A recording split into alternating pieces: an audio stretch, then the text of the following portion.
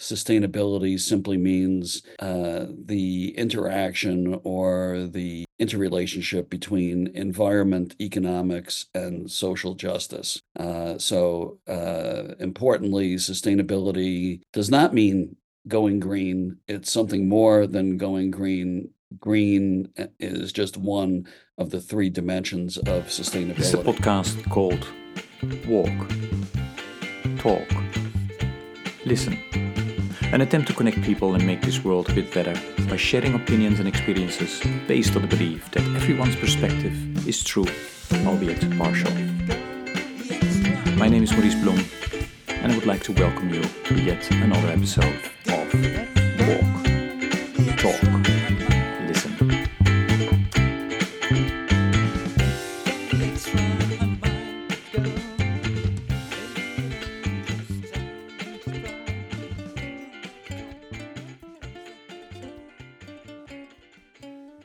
Okay, good day, everybody. This is another episode of the podcast Walk, Talk, Listen. And as always, I'm delighted with today's guest who will introduce himself. Ira, please go ahead.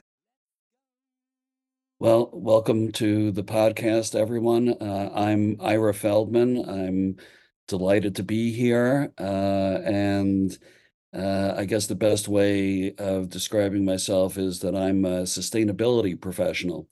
And for those of you who are unfamiliar with sustainability terminology, in my book, sustainability simply means the interaction or the interrelationship between environment, economics, and social justice. Importantly, sustainability does not mean going green. It's something more than going green. Green is just one of the three dimensions of sustainability. So with that basic out of the way, what does it mean? What am I actually doing as a sustainability professional? A lot of folks say Ira wears many hats in the sustainability universe, and this is true. I've cut across many sustainability domains, including in terms of functional roles as an attorney, a management consultant, an international standards developer, political advisor, and a university faculty member. So I cut across all of those domains, and I would like to think that I've made some significant contributions in, among other places, to sustainability law and policy, to sustainability in higher education, and in a number of other realms. So in my 30-year career, I'm a lawyer by training, but with a broad and deep interdisciplinary background around the theme of environmental effects on human health, especially in urban areas. So I won't go into all the different nooks and crannies that encompasses, but basically that has allowed me to become familiar with everything from human biology and ecosystem biology to urban design and regional planning. I've had a career in major law firms, then at US EPA headquarters in Washington, D.C. As of now, I have my own interdisciplinary consulting group known as Green Track Strategies. I have a not-for-profit organization known as Adaptation Leader, which focuses on climate adaptation and resilience. And then for sustainability in higher education, I have a not-for-profit organization that helps university-level faculty understand what sustainability is all about, because, as I mentioned at the outset, especially in the United States, too many people believe that sustainability is simply about going green, and it's a lot more than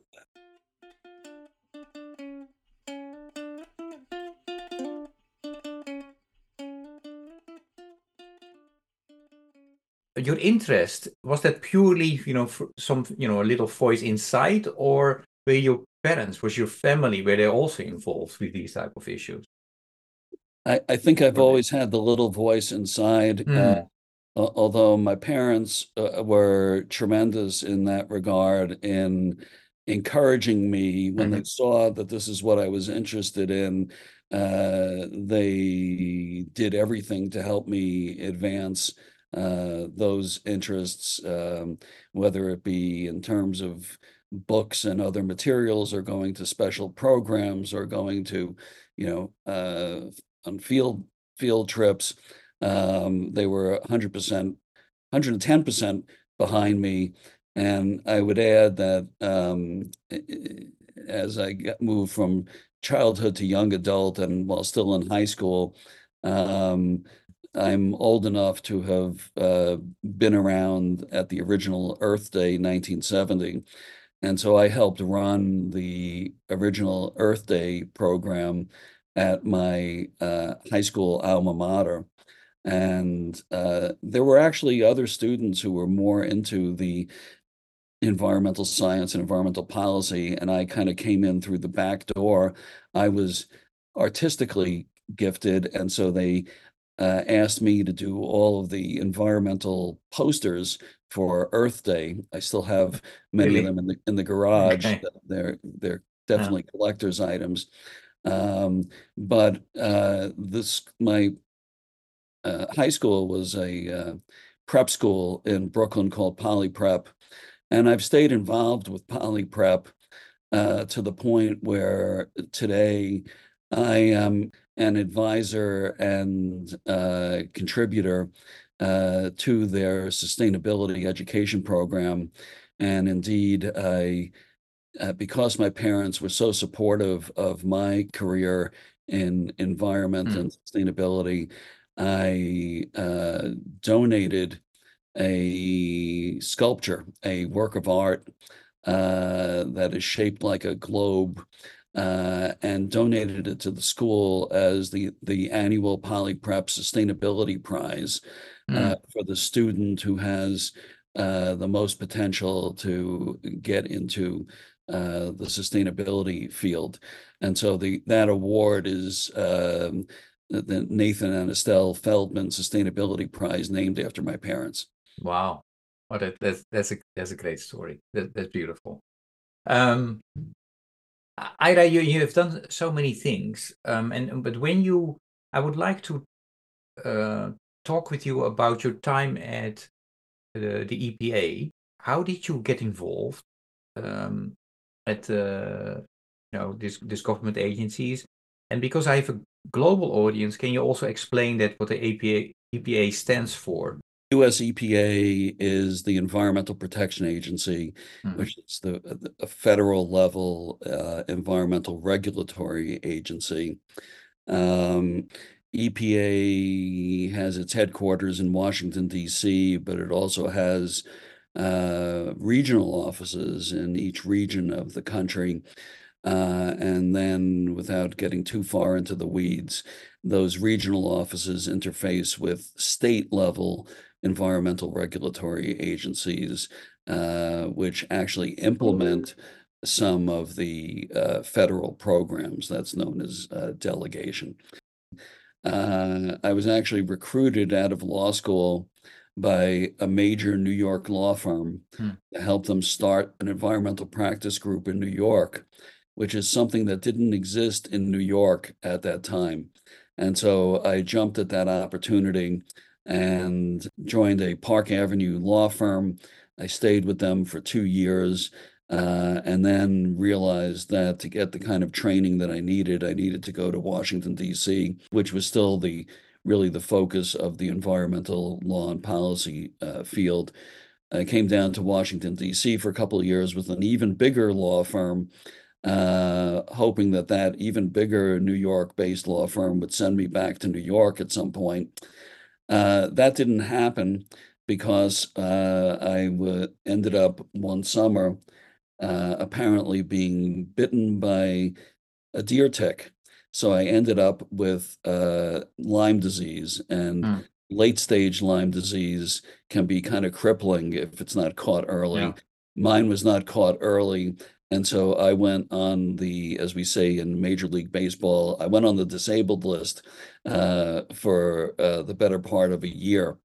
And when I was feeling about 80% back to full strength, I said, it's time to go back to work.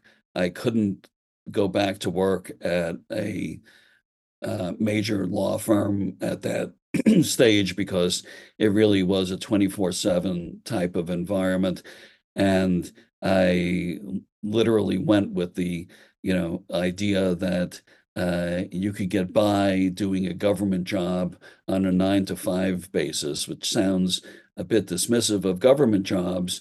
And some people do try to get through without putting the extra effort in. But the short version is that I decided to look for a position at US EPA simply because I had anticipated while I was in law school that I would spend some time at US EPA. In fact, it was a surprise to me that I started my career at a major law firm.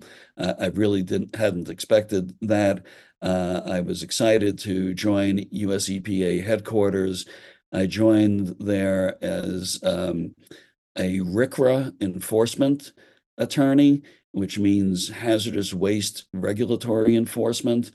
And very quickly, I gained a high degree of notoriety, in part because I became the headquarters attorney on three of the largest RCRA enforcement actions, hazardous waste enforcement actions ever. And they all settled for multi-million-dollar settlements. So with the reputation as $1 million man, I was then able to write my ticket within EPA, and I shifted from the enforcement side to the compliance side. And that's when I really hit my stride, and what I call the triple crown of activities at EPA, for which I was awarded a number of EPA administrator medals. The three, in brief, I developed the EPA audit and self-disclosure policy. I was the architect of EPA's first corporate environmental excellence program. And back in the enforcement side, I pioneered the use of environmental management systems in enforcement settlements. These are all things that had never been done before.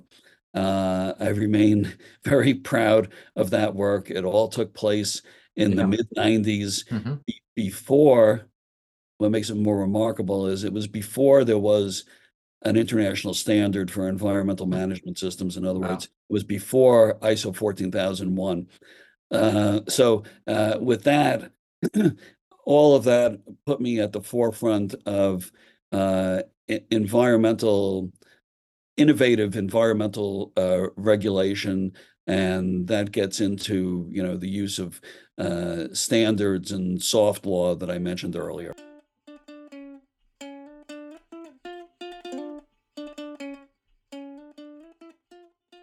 That's very impressive. Yeah, if you name one thing that you learned or experienced that is really still important for you, what you do today or how you look at sustainability, especially. And it would be remiss of me to not underscore how important the existing framework at EPA is. No one, certainly not me, no one is suggesting that that whole regulatory apparatus needs to be scrapped.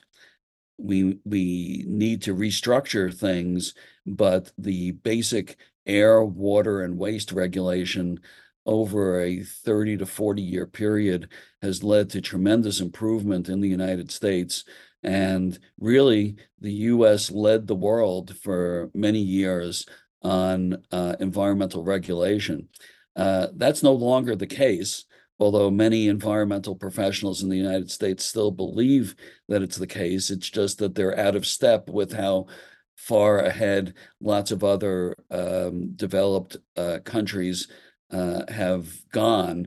There's a lot that the United States can learn from other countries right now, including, I'll just mention three, the Netherlands, the UK, and Germany. And I mentioned those three because those are the three countries that I decided to focus on as I pursue my late career PhD. So I am intentionally studying the sustainability policies of those three countries because I'm hoping that I will have an opportunity to advise on how we finally get to that next generation of environmental law and policy here. Right. Well, okay. That's interesting.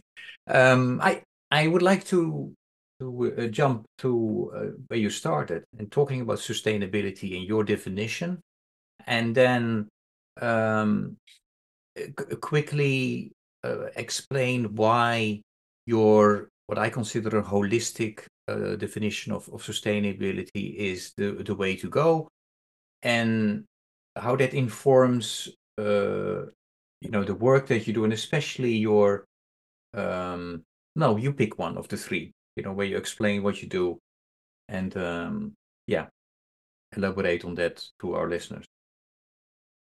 So let's start with the definition of sustainability and Yeah. why that's a better way to go. So I'm generally distinguishing a sustainability framed regulatory policy regime in the United States in contrast to the now 50-year-old the basic U.S. environmental statutes are all roughly 50 years old. The original Earth Day was 1970.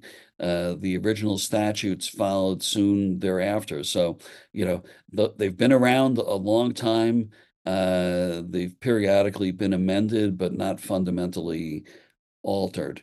And what that has led to over the years is this stovepiped approach to what we would call single media, either air or water or waste, and that ignores the reality, the physical reality, the ecosystem reality that all of these media, and when I'm talking media in this environmental policy context, I'm talking about air, water, and waste. I'm not talking about TV and newspapers.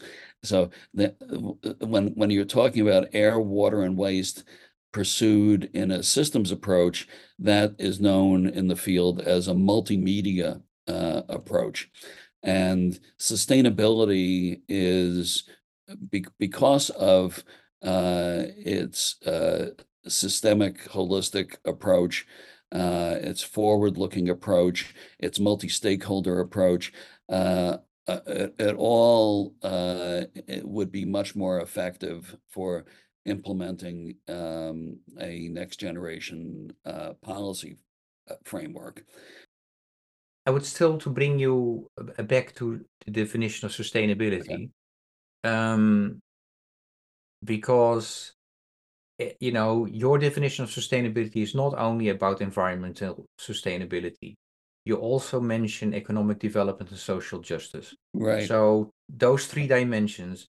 So if we as a world talk about sustainability, why should we look at the issue from these three lenses? Why are they related? So I think the environmental piece I've covered well in Yes. terms of the air, water, waste Hmm. stovepipes. The economics piece, the most important thing to understand in moving from an old understanding to a new understanding of sustainability is that for years, more progressive minds have suggested that it's just been wrong to view environmental compliance as a resource drain, that it was actually a win-win situation, that there were benefits to being a good environmental citizen. And if an organization were to adopt a sustainability approach under the definition that I'm talking about, it simply means that they've accepted the mindset that doing good for the environment is also doing good for business. And there are numerous examples of that, and you don't have to point to, the fact that the fundamental fact that anything that amounts to a waste product is costing a company money. That's on the economics side. Obviously, there's a lot more that can be said about economics at the macro level, not just the micro level. But the social justice side, the reason why that's important to include within the fundamental definition of sustainability, and this is, I'll just add, because we may not have time to circle back to this. This is one of the challenges faced by the Biden administration when they came up with their theme of climate and justice, which sounds great to almost all of my colleagues. What that failed to do, what was to include justice as an incorporated piece of the whole framework. It's still, if you're talking about climate and justice, justice is still like an add-on, and a sustainability approach acknowledges that social justice is just as core to what you're doing as the economy and the environment. And take some time for people to wrap their heads around that. But the looking at the negative may help explain that. And in the Biden administration, they have the so-called Justice 40 initiative, where they're trying to direct 40% of all federal government funding to disadvantaged areas. And it's been very difficult to implement that program because there really is no consensus on what the right way is to do that. It might have been smoother, rather than trying to jam in that 40% requirement as an add-on. It might have been better, not stating for a fact, but I believe that if they had started by educating the public on what a sustainability framework meant and why social justice was incorporated into that as a basic prong of sustainability, I think we might have been further along by now on environmental justice.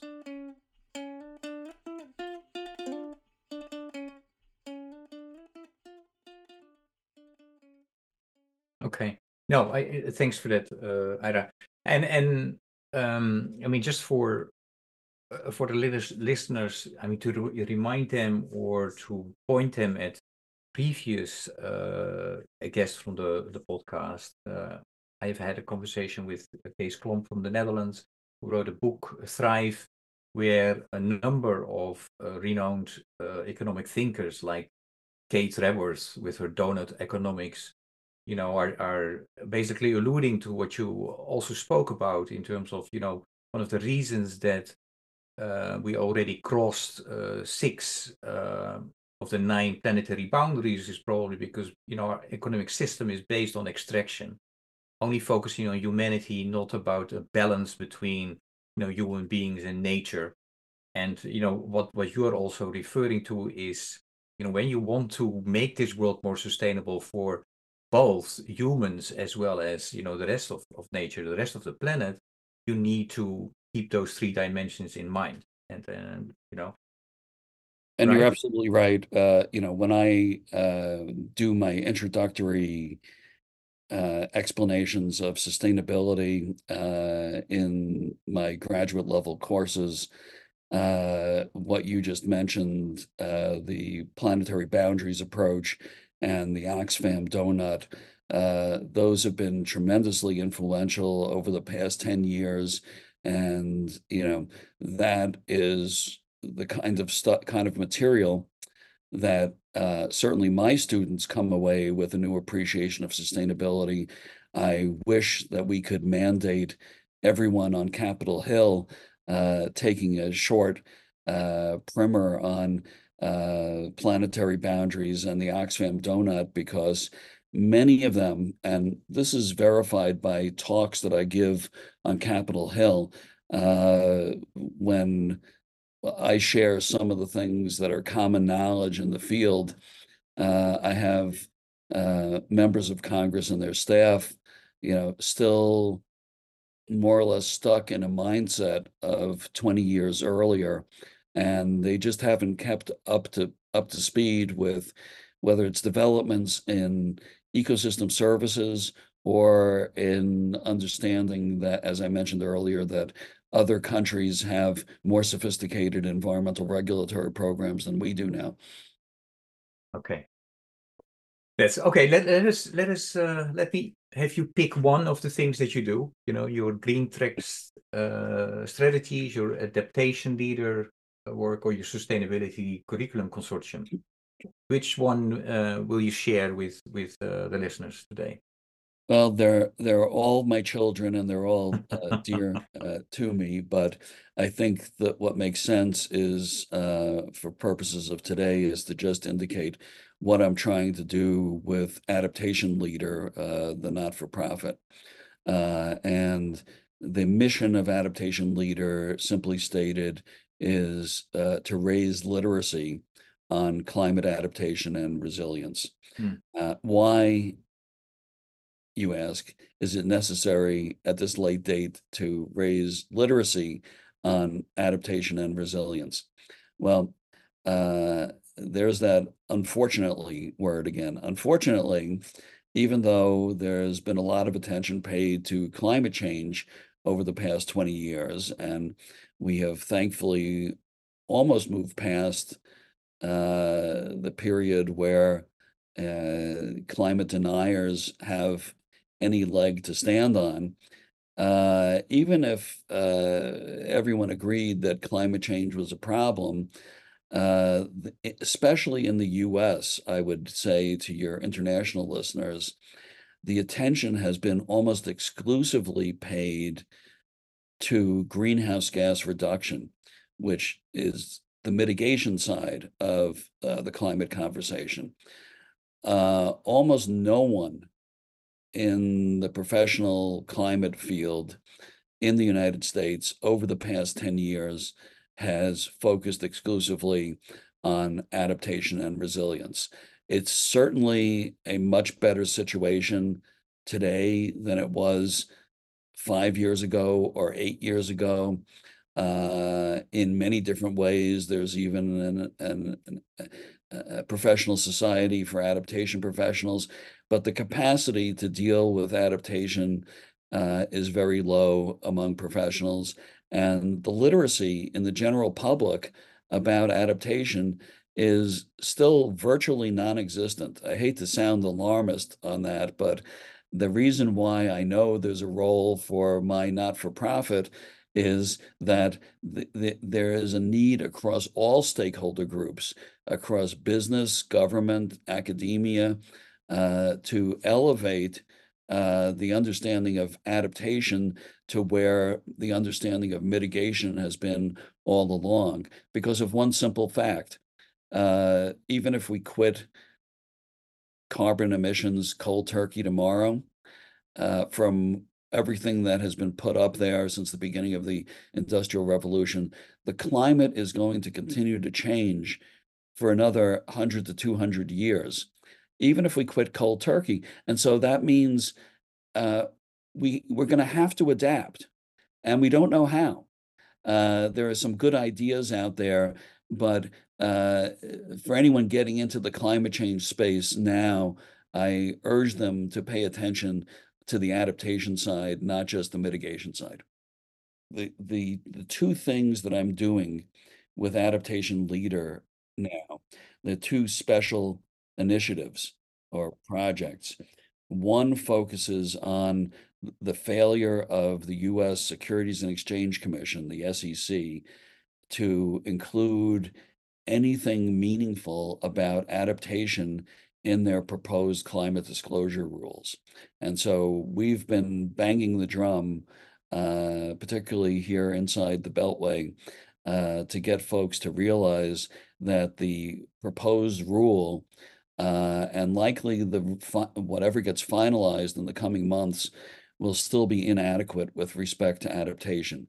The second initiative that we are championing has to do with the notion of receiving communities. In other words, communities that are receiving climate migrants. And in this, I'm not even talking about climate migrants from uh, Africa or Europe or South America coming to the United States. That's certainly an issue, and migration in general is a big and controversial issue. The distinction that I'm making is if you understand the science within the United States itself, there will be internal displacement of many millions of people, and no one is planning for it yet. And we don't know exactly what the timeline for that is going to be, but one well-regarded study suggested that over the next 30 to 50 years, over 12 million people just on the East Coast will be displaced by sea level rise. That doesn't include the rest of the country or other climate impacts. That by itself ought to be a wake-up call. And so we are trying to develop a research and policy agenda for receiving communities. I can stop there. Okay, clear. I would like us to go to the second part of the conversation, and that's a little bit more rapid fire. So quick questions, quick answers. When we, maneuver ourselves through a wide range of topics and short conversations. You might know or you might not know that this particular podcast is a spin-off of a 100-mile walk that I started in 2012.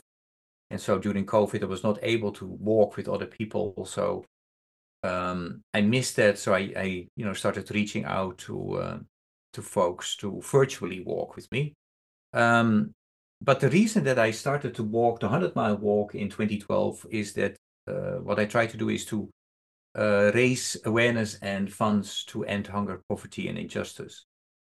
So I walk within a week 15 to 20 miles per day. If you would be asked to walk 100 miles in a week, for which cause would you walk and why? The alternate phrasing of your question as to what drives me is I really am driven to make a difference and to make some sort of contribution while I'm still around. I view myself as now entering the final third of my career, and I still have a lot to accomplish, a lot to give. And I expect that most of that will happen in the climate change domain. So, the raising awareness of adaptation and resilience would have me walking 100 miles.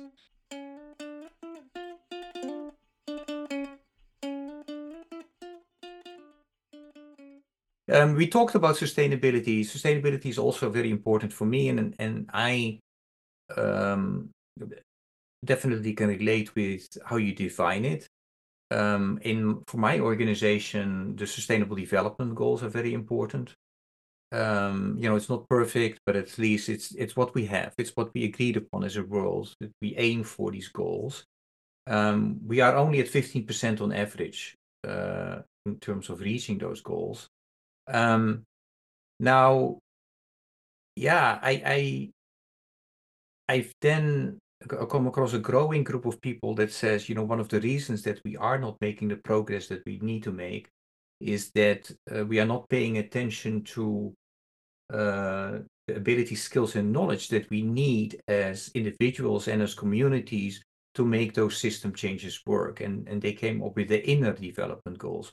I have two quick questions. I know this, I understand this is, we could talk hours about this. Yes. But the two questions are, what would you like my audience to know about the sustainable development goals? And then the second part is, have you heard about the inner development goals and what are your initial thoughts? Sure. So, in brief, I'll just pick up what you said about the Sustainable Development Goals. They're certainly not perfect. And when those of us who sat down to develop the SDGs, and I was among those who participated in the open process to develop the SDGs, if you would have asked anyone if they thought we would have ended up with 17 goals, everyone would have thought you were crazy. And so we ended up with crazy. It's just very unwieldy and far from ideal. But when you dig below the number 17 and you look at the approach, as I have, because that study, that ongoing study that I mentioned earlier about sustainability policy in the Netherlands, Germany, and the UK, what I'm actually looking at more specifically is how those three countries are aligning with the SDGs. And so obviously, based on that, now you understand that I think the SDGs are fundamentally important because they lay out an approach that is known as governing by goals. So we have 17 goals, and the way the goals are laid out, the understanding is that each country can attempt in its own way to achieve each of those 17 goals. I can go on and on about the SDGs because that literally is my dissertation topic, but I was glad that you pointed me to the inner development goals for a few reasons. First of all, I did take a look at them. I think I think they're onto something. I think that it is related to one of the challenges in implementing the SDGs is that there's a lack of capacity and there's a lack of education.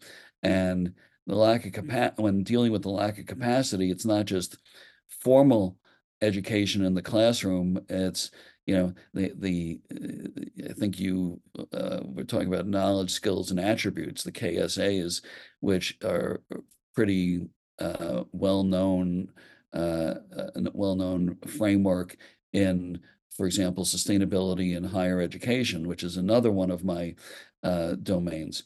So in looking at the different categories that the inner development goals identified, and I really wasn't able to go further into looking at any results of any of their activities, but I certainly am going to take a closer look at the categorizations that they establish because I think they're valid.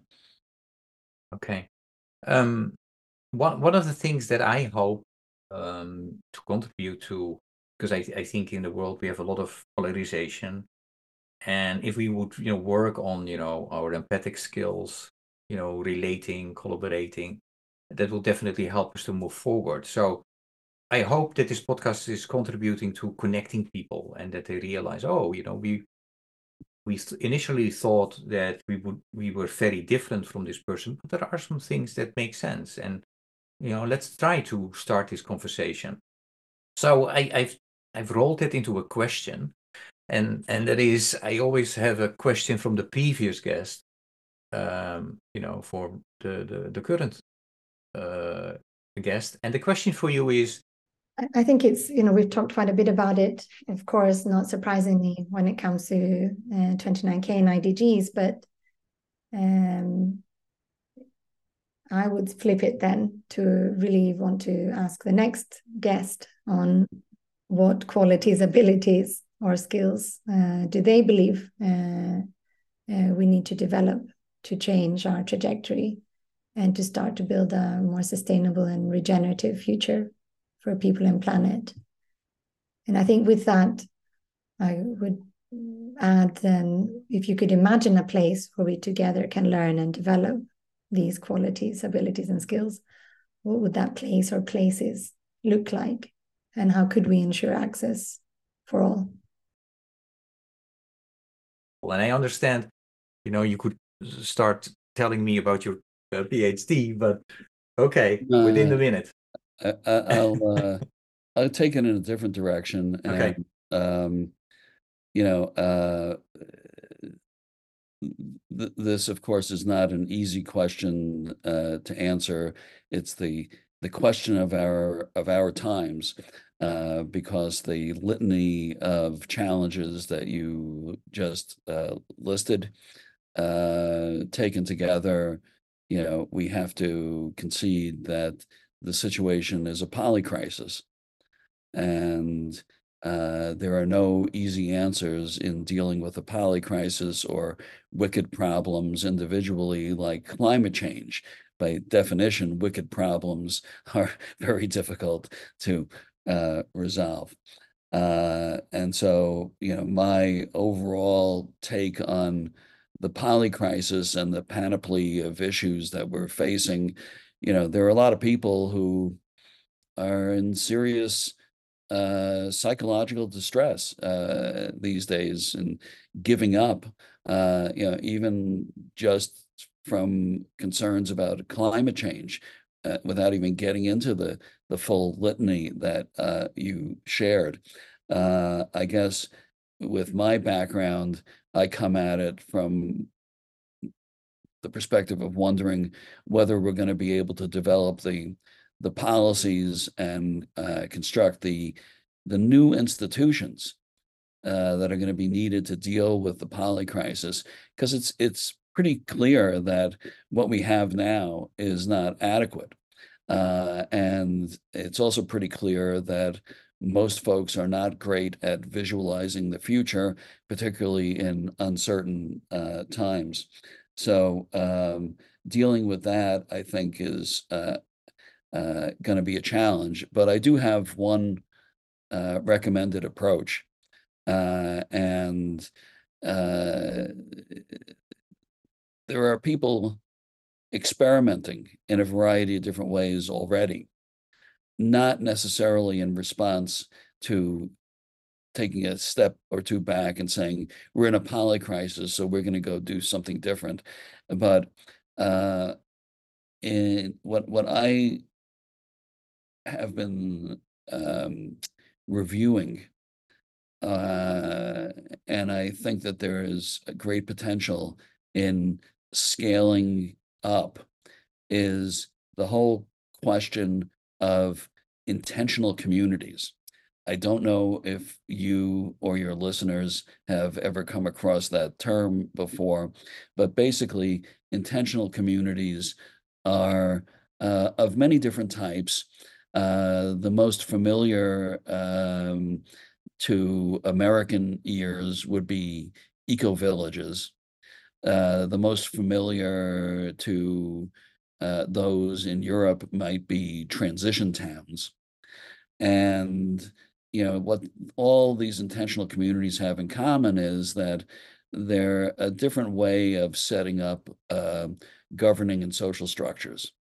And if what I believe is, if we could pilot a range of different intentional communities, the ones that are successful could then be templates for scaling up. And if the goal of an intentional community is to more effectively deal with a poly crisis by implementing different policies and different institutions, that's how I think we can start to make some progress on that. I actually would like to have the opportunity to prove that in the context of some of my work. So I have been giving that a great deal of thought. Your question for the next guest. To steal something that I saw from other possibilities where we might have gone today, and combine it with some of my answer. So if for the next guest, if you took a step or two back and evaluated the current situation at the global, national, and local level, is there one particular song you would suggest um, paying attention to the lyrics to help us get through these difficult times? And I will say that in case you want to know, I saw that there was a possibility that you might ask me that question. Yeah, And I'm always asking, the question of, is there a song or a piece of music that embodies for a big part what you are about, and which song or piece of music would that be and why? well, I can answer that for you now in case you want Hmm. to use it. I Yeah. I didn't know whether you were skipping that or not, but I gave a fair amount of thought to that, and I didn't go with a contemporary piece. And it may sound a little odd to you and your listeners, but I came up with the song from the movie Casablanca, Hmm. As Time Goes By. And why would I come up with that? Well, I went back and I looked at the lyrics, and there's certainly a lot to like in those lyrics. It's a romantic song, but for me, that song is evocative of an era that is a kind of mirror image of today, where most of Europe was facing down fascism. That was really the theme of the movie. And as time goes by, the lyrics get into fundamentals like love and hate and jealousy. And in extrapolating that to my own work in the climate change space, the lines that mean something to me and maybe not to anybody else: a fight for love and glory, a case of do or die. And I think our work in climate change now is a case of do or die.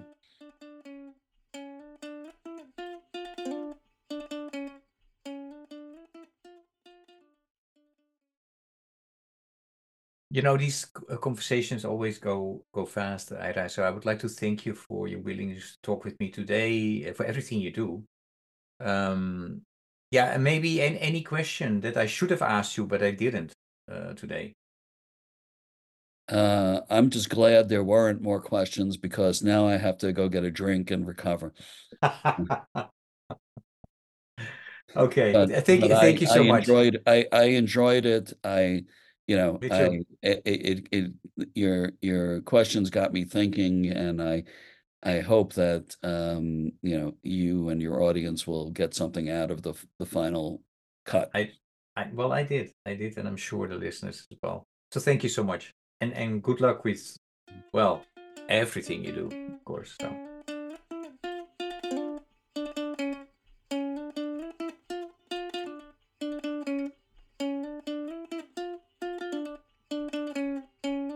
Let's go the extra 100 mile. Let's go. Maybe it ain't just time. Let's go. Thank you for listening to Walk, Talk, Listen. Please check us out on 100mile.org or follow us on Facebook or Instagram.